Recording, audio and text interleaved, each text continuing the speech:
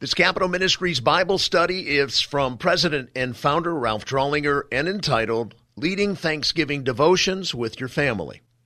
Thanksgiving Day will soon be upon us, and I want you to be prepared to lead your family spiritually. As is my custom, I offer the following information to empower you for this special day with family and friends. I realize you'll probably not use everything that follows, but take what might be helpful and spend some time crafting a plan for a spiritually growing, memory-building investment. If the trajectory of our country is going to change, it must begin with our hearts. America's systemic problem is spiritual in nature. Therefore, we must first steward our own hearts and the hearts of our families before speaking about changing the direction of our country. Anything less is hypocritical. May God use the following to aid in crafting a special, constructive day centered in our love for Jesus. Let us give thanks for all he has done for us. If I can be of any help to you in preparing, give me a call. Danielle and I have much to be thankful for in the honor of serving you. Together in partnership, we are poised to launch many new ministries in state capitals and foreign nations in this coming year. We are grateful and thankful for all that God has done in and through you. Ralph Drollinger. Our introduction.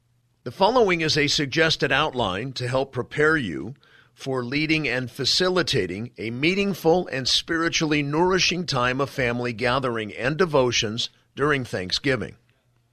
Preparing the family devotional. A. Announcing devotions.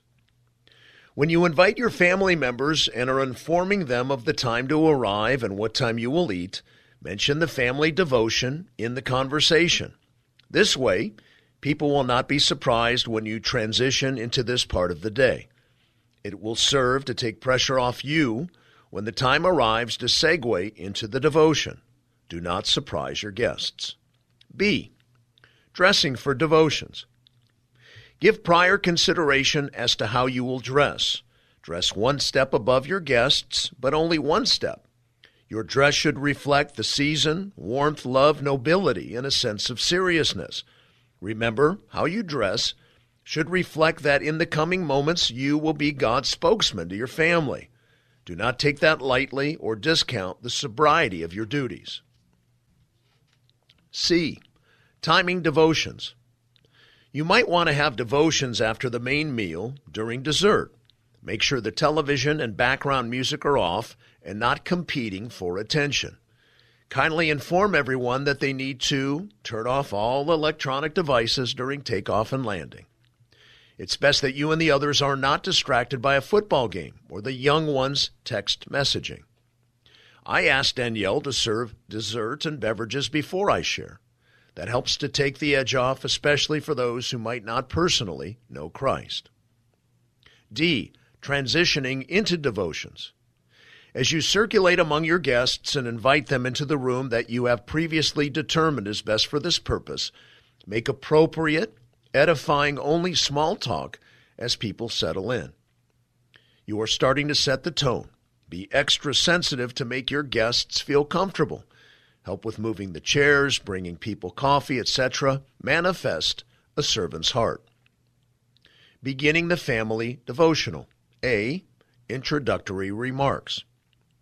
Express your heartfelt gratitude that you could all be together during this wonderful time of year. B. Praise your wife. Nothing is more important in the formation and stability of your children and grandchildren than for them to see how much you love your wife. Follow the ACTS outline, ACTS, as you speak about her. A is an adoration. Mention several things you like most. C, confession. Reference things she puts up with. T, thanksgiving. Show gratefulness. And S, supplication. Express that you pray for her. C, include family members. Speak personally and edifyingly into the lives of your family members. This will require forethought to be most effective. Ask some family members to share what they're especially thankful for this year. Very importantly, herein you are setting long-term tone and culture in terms of the interpersonal relationships amongst your clan. This is a time to circle the wagons and huddle with your loved ones. open the Scriptures together. Open the Scriptures together. Prepare adequate copies of Scripture for everyone. A, read the passage. Ask someone to read through Psalm 100, your best reader. This is not so much a time to exegete the passage as it is to open the Scripture together as a part of your family tradition. B, explain the passage. Once the reading is completed, be ready to share some of your insights of the passage that are self-evident from the reading. Sing a hymn together. The hymn, Give Thanks, is very appropriate for singing after reading Psalm 100. If not you, defer to someone else to lead who is gifted in music. Share your personal testimony.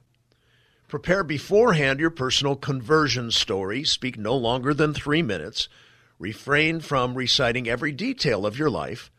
Mention the following areas as an effective testimony includes 3 irreducible minimums. Your life before receiving Christ, specifically how you received Christ, and life changes since you received Christ. The main thing you want to achieve is to model for your family how they, too, can receive Christ if they have not already. Edit your comments accordingly.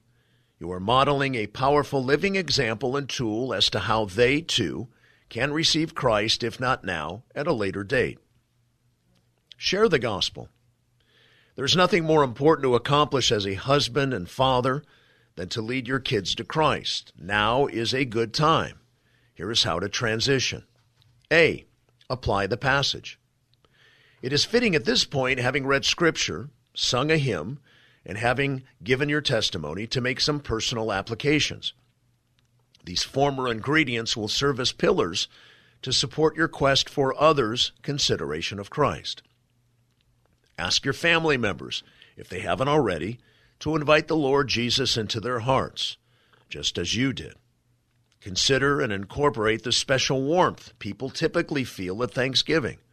Do not preach, emphasize gentleness. Gospel verses to use. I recommend that you look up the following passages prior to the devotion and mark them in your Bible.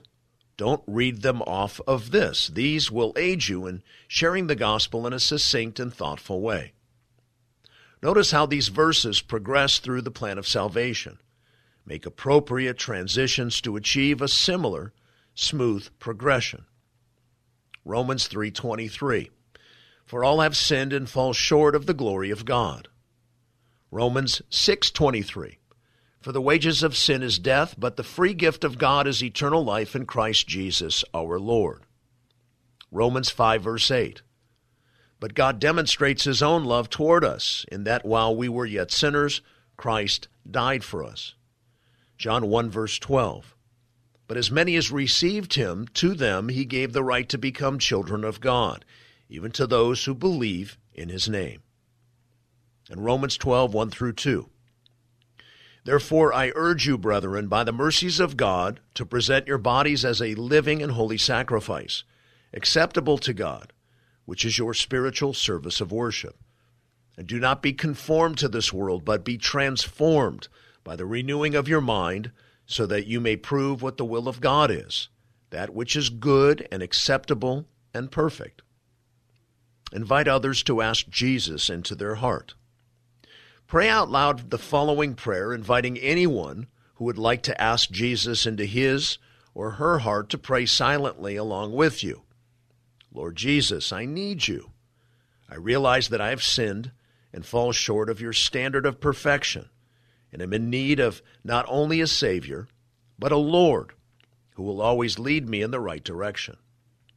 I open the door of my life today and ask you to come in and begin to change my life for good and your glory. Amen.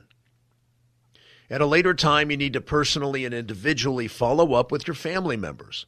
Ask them if they prayed that prayer with you.